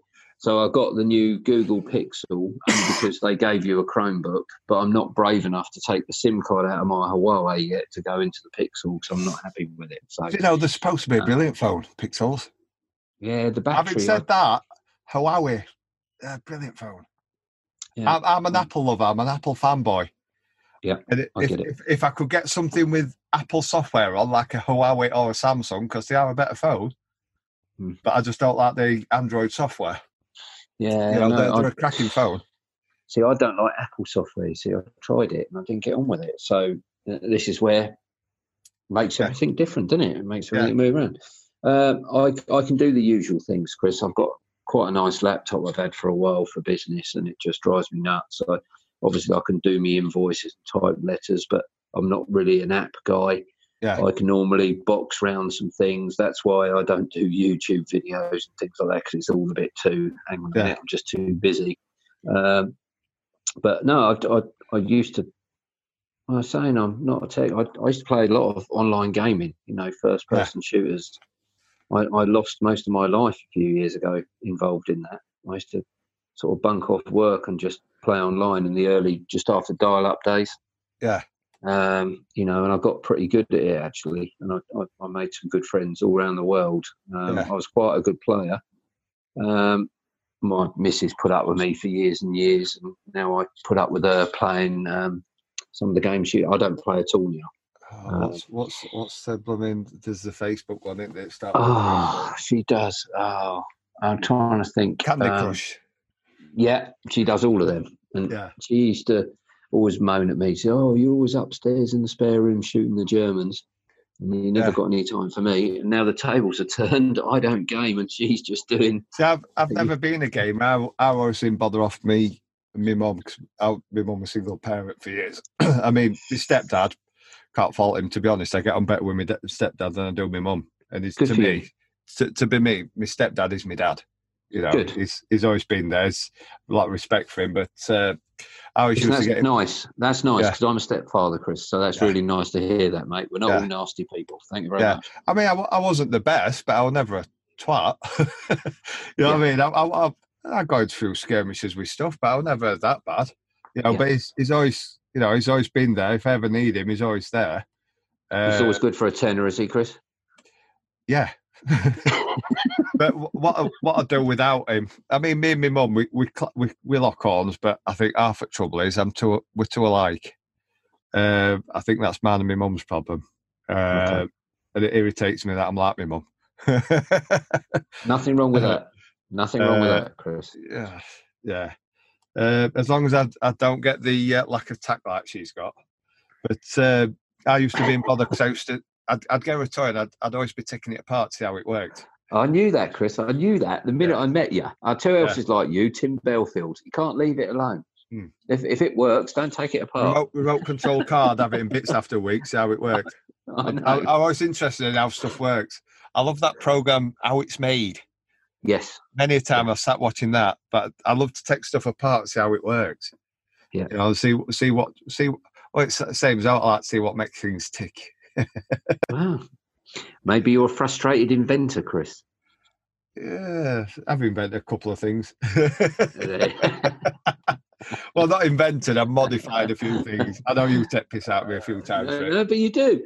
I always called you, I remember in the early days, I always called you Pat Pending. That's right, and you still are Pat Pending to me. And I was just being polite by not saying it till now. Yeah, I don't mind. You know, it's what it is. So, back on this again. All right, go on. What's the best advice you can give for selling yourself, you know, that sets you apart? You know, when you go look at a job, how do you sell yourself and set yourself apart from, you know, Joe Blogs that you're competing against? Right. Definitely the first one is you have to be confident, definitely, with customers. Yeah. And, you know, my main thing is, you know, if you're confident going in there and you're smart, you're not a cork wiper, and you've got a clean pair of whites on, come on, guys. You know what I'm talking about. Even just keep a pair of that white that have got a bit of paint on in your van to go look. Correct. Yeah. Just swap them over and just be polite and do the best job you can do. Don't cut no corners. If you're self-employed, don't cut any corners. Yeah. If you say you're going to do something, do it. Yeah, and then go the extra mile if you have to. If it's a new customer and you think, oh, should I really do that? Should I charge them for that? Bugger it, just do it, mate. It pays off in the end. Yeah, I've just finished one. It has the farm gates on. I don't know technical term. You know that has like a metal arm with a ball on top? Yes. Yeah, yes. They had 3 gates like that, and 2 of them, this thing were loose. So while I was waiting for paint to dry, I nipped round and put new screws in them all. It would just irritate me every time I went through the bloody gate. Fantastic. And that's what keeps you in work, Chris. You know, that's what people realise. You know, if you have an attention to detail, like you do, because I know you do, there's a few of us out there. Yeah. I do when I put my mind to it. Is, you know, you guys out there, we're lucky. We've had good staunch training, people that are coming in now. We've got some young guns now that are just sort of picking it up as they go along, which isn't a bad thing. Yeah. But always remember, guys, do not cut a corner and read that bloody data sheet. That's what you got to do. I think now you're getting a mixed bag, but I think you're getting a divide. I know a lot of my friends, we talk about it, and we said there's a divide between, for ease of conversation, painters and decorators. You're getting the ones that are just happy to plod along being painters, and then you're getting the ones that are self-educating, constantly developing, learning, moving forward and elevating themselves. I think it's those that are pushing to get to top to get the decorating trade more recognised. Chris, they got it easy now. Dustless sanding. Yeah. They don't have to lift manholes, grease them and paint them. Yeah. The cast iron gutters now you hardly ever see. We used to have to wire brush them out and bitch them in the inside. Do you know, one of my favourite jobs, I still love it to this day, is bitching wooden gutters out. Yeah. Yeah, I love the smell of bitumen. It's lovely, isn't it? Yeah, that and coal tar soap, stuff like that. I love the smell. It's lovely, mate. Yeah, I love bitching gutters out. I always love doing that. It's really good. Anyway, we'll have to get... I've only got a 20% battery on my phone, Chris, and I charged it up. So what's going on? Crack on. Time to put your SIM card in that Google phone. Oh, maybe. So where do you see the trade heading then? I don't know. The products are getting better. We know that. I don't think there's going to be a one coat magic coat. I don't think that's in the foreseeable. Yeah. You know, we can talk about spraying and doing different things, but everyone's already on to that. I think potentially moving forward, there'll be a different way of pricing jobs. I think you do it virtually. So you'll connect with the customer. She'll walk you around the house and then you'll do some measurements and then you'll be pricing it that way, I think. It'd have to be a bloody good app for that, though, wouldn't it? Yeah, I think there's a few that are coming. I'm very lucky. I have been speaking to a few quite high up people, and there's quite a few new bits coming. With what's happening at the moment, everything would be on slowdown. But I think there might be maybe some franchises coming in. Do you think there's a place for mentorship programs? Ooh, I'd like to probably is. Yeah, I'd like to see them. You know, the ones, not necessarily me and you, because I'm not saying we're good. We're too busy. Well, it's just like you're climbing a mountain and you're pulling the one up from below you, or somebody above us is pulling us up. You know, and help people learn from your mistakes. Like you said, we've had money and blown it. You know, and try and help people below you. You know, I've got a few friends. You know, and they'll say to me, "How do you do this? How do you do that?" You know, paperwork wise, or organising systems, and you know, you help them, but you can only help them to help themselves. But I'd like to see some sort of mentorship program where you can teach them the stuff that's not dissing them, that's not taught at college. I'd like to see more business side taught. Yeah, I agree with that. I think at school, really, I remember I wasn't really shown how to, you know, run a bank account and that sort of stuff. I think they need money handling lessons at school, but I think they need business lessons at college, or it'd be nice to see some sort of mentorship program. I agree with that. I mean, I couldn't train any more people, Chris. I think I've trained about 18 people since I've been in business. Yeah. And I got to Pav, my last one, and I said to him, Pav, anybody that comes in through that door now, I ain't training anybody else, because I've been like a driving instructor for all these years. I want out. Yeah. I've trained too many. I've given up. To be honest, I've given up.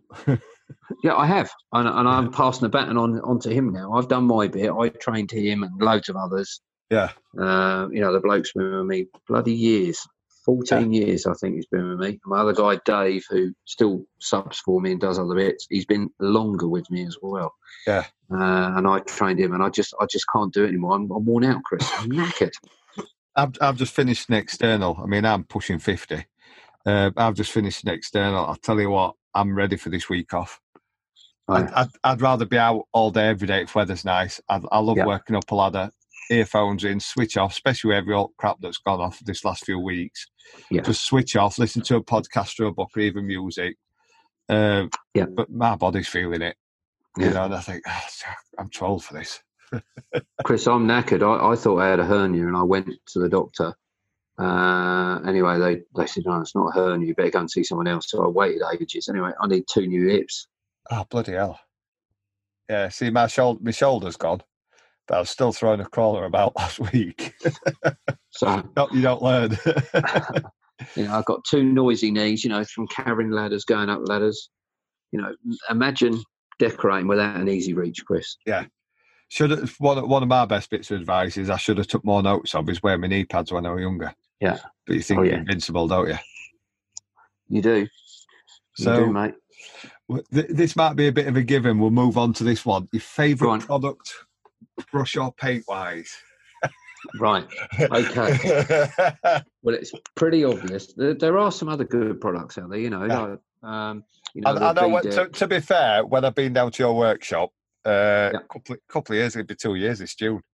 Yeah. No, it's before then. Before 2 years. Yeah, it is. It's 3 years ago. And you showed me round. You said, "Look, yeah, we sell Caprol, but it's also." And I always remember you say it's horses for courses. Yeah, you had all different. I'll not say what brands. You know, they're not. Yeah, not like no crap brands. I just don't want to. You know, have to say there's other brands available, but you had all the modern brands that we all use. And you said, just because we sell Caprol, it doesn't mean that we always use Caprol. It's what's right for the job. Correct. Yeah, and you know that was one of the reasons with Select. If you were what was the other bit you paid extra for, Chris, if you were Select? There used to be Select and there was Trustmark when I was in it. That's it. If you were Trustmark, that would mean you could still be a Select decorator, but you could recommend the product you thought was more suitable for the job, so you didn't have to use Dulux. So that's the sticky. I think that's the only sticking point now that had put me off at the moment. Yeah. I can see it getting better. Like I said, I think the person in charge, I can see him pushing it in the right place. We know who's in charge. Yeah. But I don't want to name drop him, but I think it'll go the right way. But I think for me, that's a sticking point, that and still having to pay for the courses. Yeah. That's one of the main bugbears why I left. Because I thought it was unfair that you had to pay. Yeah, you get a discount, but I still think it was unfair. But the people who were in charge before, when I approached them at a Dulux do, they just weren't interested. Yeah. It was a shame. Oh, no, I get it. So anyway, brushes, right? Yeah, brushes. Okay, for me, Corona brushes for me. Yeah. By a country mile. As a Corona man. I am a Corona man. I mean, I'm Sprig Elite Purdy's as well before then. The Picassos, yes, as well. I've only used one at my house the other day, actually, Picasso. Yeah. I do have, and this is not a sales pitch, I do have a brush that I'm trying to bring to market, and I love it. Yeah. And a few decks that I know have been using it, and they love it. So it's a sash brush, that's the only thing. And I was never a big sash brush fan. Some of them now are cracking. I've got, I think, a couple of mine are Proforms, which I've had the Picasso, and they're good while they work, but I've had a fair few twist. But I've moved on to another brand that make the Picasso. There you go. That are a better quality because they're made obviously a increased price per unit. But some of the sash, I've still got some. I think the Blaze sash brushes, cracking brush. Yeah. Are you allowed to name these that you've? Do you know what? I can't even say the name because I've tried to find it. It's a Continental brush, and I think it translates to, I think, Goldfinch, which doesn't sound fantastic, but the brush man himself, Mr. Neil Parrott, has been trying some. Yeah, I only managed to get a couple of sets, but I'm just, he got really excited about them, and it takes a lot for Mr. Parrott to get excited about anything, to be true with it.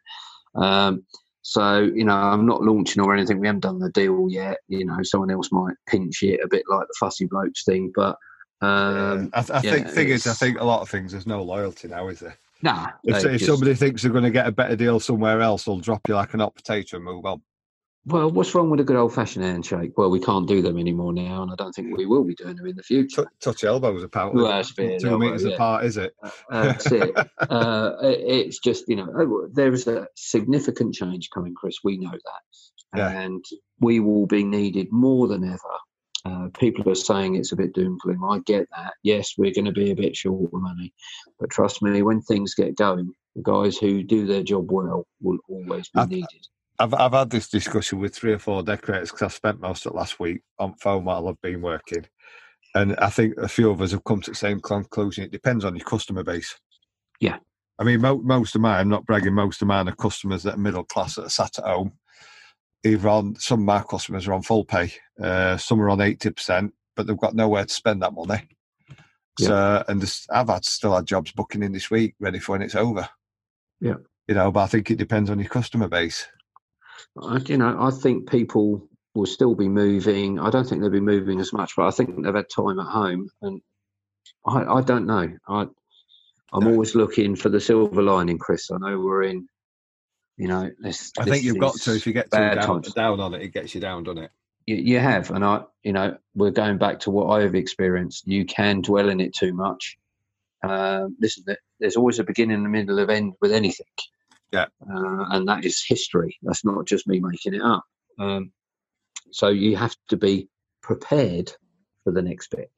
There's no point being doom and glooming because you'll be stuck and you'll miss out. So we've got to move on to the next bit. There's one podcast I listen to, Business Brush America one, Nick May on there, and one of his catchphrases, for want of a better term, is ABM, always be marketing. Yeah. 6 months ahead. Yeah. Always think 6 months ahead. That's good advice, Chris. That's really good advice. Do you think Aussie's at top at tree with brushes at the moment? Have you used any Aussie brushes? I have. Yeah. There's another very special Aussie one coming, don't you? No.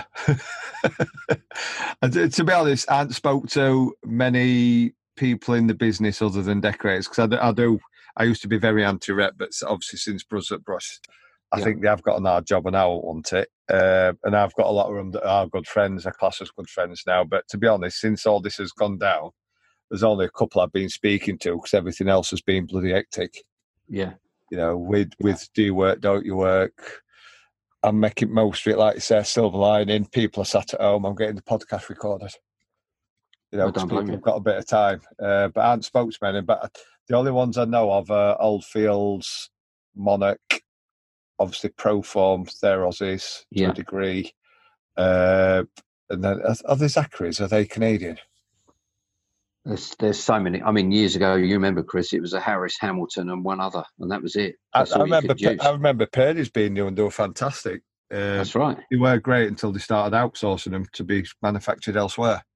This is what happens, with anything, and saying that as Paint Shack grows, we're always worried about that we lose what was the ethos of why we started. Yeah. That's the worrying thing. It's not a job, without being awful, it's not a job I'd fancy having a paint supplies because the paint brands come and go, as in there's always a new kid on block. Yeah. It's constant competition, whether it's brushes, masking tape, paint, sprayers, and it's about clever marketing, new kid on block, value for money. And decorators are such a picky lot to please. Yeah. They can be such a picky lot, can't they? Oh yeah. Yeah. Oh no, no. But that's what the good ones know. If they've got something that they're happy with, yeah, and it's at their price point, they will stick with it. There'd be no point in them changing their price point. Yeah. To try something else. If you're getting good results with what you've got, find a system and stick to it. You have to, Chris. Because until they've altered it. Well, because as soon as we've always been worried about moving from one to the other, because if it's the job's going to take longer, or it's going to fail on you, it's going to cost you money. So you've got two parameters either way. Residents change when you've got a good system, aren't you? There's no point in changing. I've just been lucky that I've been able to use what I've been using for such a long time. Yeah. If I hadn't found it, I was a Dulux man through and through. You could cut my arm off and I'd be like a stick of rock. You could see icy iron there. I was that much of a fanatic, and I still the ethos of the company. Yeah. I've met some great guys. Over the years. If it wasn't for those, Kenny in the early days that I know, Steve Dove, all the people that have been at it, Yonkers and Yonkers. I've known them for years, and it's. I don't know. Everyone has their own thing, Chris. I'm not trying to force paint down people's throats. I can honestly say you've never rammed Capol down my throat. It's like, here's this paint, take it or leave it. That's the only way. In the bluntest way, nicest, bluntest way, you either like it or you don't. Yeah. I'm not going to convince you. Even when I come down here, there were no big hard sell on it or the spray machines you supply. No. So what's been your best investment work-wise, excluding Steve and Pav? Well, you pre-warned me about this. There was a couple of things I was thinking about. I was going to say cork gun because that changed my life in the early days because I was mixing it up and pushing filler in with a finger. Yeah, but what's really, if the guys can remember that, it has to be the Nespre, and that's not because I want you to mention it. It's just that it's been a revelation to me in my business and how I do stuff. Brought me to where I am now. The experience of using that and the XVLP for me. The best learning tool for me was the first XVLP I ever owned a long time ago. For me, it has to be those. Those. Brilliant. So, is there any takeaways you can give a listener? Any advice, takeaways? Well, I think I'll go back to what I said before, Chris. Be honest, have good communication with your customer, and do the best job you're capable of doing. Yeah. That is my advice. If you want to stay in this trade and make a reasonable income, and come and go when you please with your hours, go to the doctors, the dentist, or whatever, because our job allows us to do that. Or the wife says, get me some shopping, blah, blah, blah. Yeah. Self-employed, a good life, but you have to be disciplined. Yeah. Yeah, brilliant. So, I know you'll remember this, because I know you're probably around my age. Room 101. All right. Yeah, 3 things that you'd bin. Everybody struggles on a third one. Okay. What I would bin is customers who say, if you did this for me at a discount, I recommend you to your friends. So the customer that's asking for discount for me, that would be one of them. If you don't ask, you don't get there. Well, there you go. It's that one. I mean, it's similar. We get if price is right, there's a lot more work. Yeah. If I had a penny for every one of them, I wouldn't be working. How many have I got to do? 3 things, Chris? Yeah, come on. Right. Okay. Cork wipers. Do you not fancy people who wipe cork on their trousers? Do you not fancy one? Why do they do that? Do you not fancy one of them pads that stick to your leg? No. I was always taught to have a damp rag. You know, and you always had a damp rag. So that's my room. It's just pure laziness, isn't it? Yeah. Yeah. And stop putting pounds in for trolleys. The trolleys should be free. You shouldn't have to put £1 in to use a trolley at a supermarket. Why is that? It's a rip-off. It's a rip-off. Yeah, you get it back. Have you not twigged you get it back? Oh, damn. Really? How'd you get it back, Chris? Cut chain off. I thought that was the tip for the boy that took them back. All these years. It's when you've got one of them key rings and you leave it in that pisses you off. Oh, the one that's still got your car keys on it. Yeah. So where can we find you online? We might as well mention Paint Shack as well. Where can we find yourself and Paint Shack online? Well, we're just, info at Paint Shack for the email. You type in anything Paint Shack, Caparol, Nespri, you can find us on the net. I'm not really an Instagram guy. I've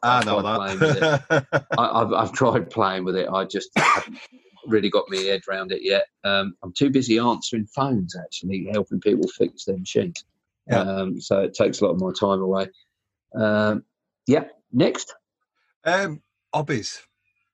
If you have time, apart from fixing spray machines. I'll tell you what I used to do. I used to play a hell of a lot of paintball, a lot of five-a-side football, golf, fishing, and I love my motorcycles. But scrub all of that. I've done none of that for 6 years. Oh, bloody hell. Because I've thrown myself into my business. Yeah, my hobbies work, as sad as it is, working at the moment. It's these. Well, there you go. Yeah. There you go. It's a good thing, Chris. You're doing a really good job, mate. Yeah. And, stick with it. I think they're really good. So I know you're going back and you're saying you're not big on Insta, but are you following on social media at the moment that's really, it's the spot for you? This is where you upset people because you don't give them a shout out. Who does I really don't like? Who I look at? I'm just skimming on Facebook. Really, I'm just pick up what is done everywhere. I'm not looking for an opportunity to flog Caparol or doing anything like that. I'm just trying to help if someone's machine's not working. If I can get them back working. Is there anyone on Insta you follow? I think bloody hell, they do some cracking work. Do you know what? I have to say you, Chris, really. No, you don't. You don't have to be obliged. There's no clause. You're not obliged to say me. I'll tell you what I do. Actually, I think does some really nice stuff, and he's very popular. Is Craig Ross? I've been watching him. He's done a bit of AA work. I've helped him at the yard, but he does some really nice Instagram. He's really into it. I'm trying to think of his tag, actually. I'll have to mention it, Chris. I'll send it to you. Yeah. Maybe it's CR Decorate. I don't know. Is he the one that's bought the new little air coat thing? Yeah. Is it CMR? Yes, that's him. Yeah, that's him. I told you I'm good with names. Look. Yeah, you're good. He bought that second hand. I think he drove all the way to Nottingham. I think to how he got that air coat at that price. Did he get off Joe at Nottingham Decorator? Was it his? I don't know. He bought it off him, and then he sold it again to somebody else, and then he bought a brand new one because he loved it so much. Yeah. He treated himself to a brand new one. He's an incredible day. He's an ex-chef, I think. Yeah. But for some reason, he's really taken to it, and his work is. I was listening to a podcast the other day, and it was the famous Nick Slavic, the American bloke, and he says some of the best people to take on and train are chefs because they're used to working under pressure and they're used to systems. You could be right. Yeah. And he's a really nice guy with it, actually, as well. Yeah. I know I think he's doing a bit with Ted at the moment, Teddy and some of the others. He's quite a local guy. Yeah. And I got a lot of time for him. Yeah. Who else do I watch as well? Oh, skip the Instagrams. I'm not very good on it, Chris, but I certainly watch his and yours. Yeah. Enough for me. Brilliant. Well, I know you're not big on social media. Like you say, you're too busy with everything else because you seem to, in the nicest way possible, you seem to have your hand in many pies. Well, that's the trouble with me, mate. Gemini, my star sign. Don't like to know. Not very good at anything, but good at little things, you know. There's a good old saying, isn't there? If you want anything done, ask a busy man. Yeah. And that's a true saying, that is. Oh, I've heard you're good at flipping burgers when you have your open days down there. I do like my food, though, Chris. I do. I've had the pleasure of your burgers down there. Yeah, I do like my food. That's another story. I did have a cafe for a while. Not that I was the chef, but a bricklayer friend of mine. We opened technically a greasy spoon. It was a good one. Yes. Yeah. Anyway, I've got 8% on my battery, Chris. So quickly bang out them questions. That's it. We're done. I thought you wanted a book. Didn't you want my book? Oh yeah. If there's anything missed out, book. Are you a book reader? I used to be. Yeah. So you wanted a couple of books. Hang on a minute. Not necessarily, just any you'd read that you thought would be. Well, I think both of these actually, I wouldn't say changed my life, but certainly made me think a different way. And one of them is called the Deptford Trilogy, which is a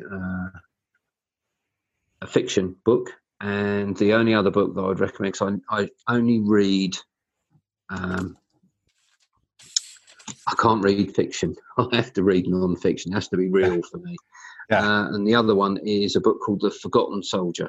And if you get a chance to see any of those, luckily if we all go on our holidays, The Forgotten Soldier and the Deptford Trilogy, they certainly made me think after reading both of those. Are you a paper or Kindle man? I did have both. Unfortunately, after my thing in Tunisia, mine got left on the beach and it never got returned. Least of your worries. So now I do the talking books, the one Audible that comes with Amazon. Yeah, Audible. Yeah. I subscribe to that. I've got 3 credits on mine. I'm struggling what to listen to next. I keep paying. I get 6-7 credits a month, Chris, because I'm not using them. I just can't go through them quick enough. I've just finished Crushing It again. Gary Vaynerchuk, that's worth a good read. Pumpkin Plan, that's another good one. Oh, The E-Myth for Contractors, another good one. Chris, Sean Van Dyke. I'd love to work for myself again, Chris, to get all this free time and listen to all these things, mate. Yeah, I do. Well, now I work on my own. I just stuck earphones in. I think I did Gary V book 8 and a bit hours. I think I did it in 3 days. Wow. That and a bit of last week. That and a bit of music in between. You know, on Spotify is one of my main things. Yeah. What's one? 7 Habits of Highly Effective People. I think one I downloaded yesterday. I've still got 2 credits left. I admire you. That's one thing I wish I did more, actually, is read more. Yeah. But you've got no excuses with Audible, have you? You can just switch it on and off you go. One of my things with while I'm on a couple of week off sort of lockdown is to try and spend an hour a day reading a book. So there's one I got on Audible, and you have to do a bit of planning, money-wise with your business. And I thought it's too hard on Audible when you're up a ladder at work. So I actually bought it. I'm going to try and read. Oh, this is a good one. What you got there? The Daily Stoic. Oh, right, okay. Yeah. 1 page a day. And it's readings from like Marcus Aurelius, Epictetus, stuff like that. And it's how it relates to modern day. But I saw somebody else on Instagram, nothing to do with decorating, somebody I follow. They had it and they kept putting it on the stories. I thought, that looks good. So I asked them about it and I got it, I think last July, and I started it beginning at the end as a page for every day. Good for you, Chris. It's just like wisdom. I actually sent it to, got a copy for Mike at Me Deco. He's a nice guy as well, isn't he? Yeah, one of the nicest blokes in business. Yeah. Like yourself. Oh, that's very kind. We're down to 5%, Chris. Yeah, I'll let you go off then. Yeah. You sure there's nothing else? No, that's it. We're done. We've done the whole lot. Yeah, been brilliant to finally get you on. See, once you get wrapped with it. We've done 101. Yeah. Now I've had a couple of beers, and it's always a pleasure to talk to you, Chris. And you're always welcome. Nearly 2 hours of it. Listen, you're always welcome down my neck of the woods. And like I say, we did say it would be off the cuff. Yeah, once all this shite's over, I'll arrange a trip down. Yeah, it would be nice, Chris. Be nice to see you again in person, mate. But thanks for your time, mate. And carry on with the good work, mate. Very good podcast, Chris. Thank you very much, mate. Cheers, Colin. Stay safe. All right, mate. Take care. Bye-bye. Bye-bye. I hope you're enjoying these podcasts as we delve into people's lives and stories, whether it be the ups, downs, wins and losers. We've all been there in some shape or form, and we aren't alone. I'd really appreciate it if you're enjoying these, if you could show your support by subscribing, sharing, and maybe even leaving us a cheeky review on iTunes. But most of all, I'd like you, the listeners, to remember this takeaway. Know your worth. Know the difference between what you're getting and what you're actually worth. Paint Ed podcasts are produced by the Painting Contractors Association and is made possible by members and industry partners. To find out more about upcoming education opportunities or for more information about joining PCA, visit pcapainted.org.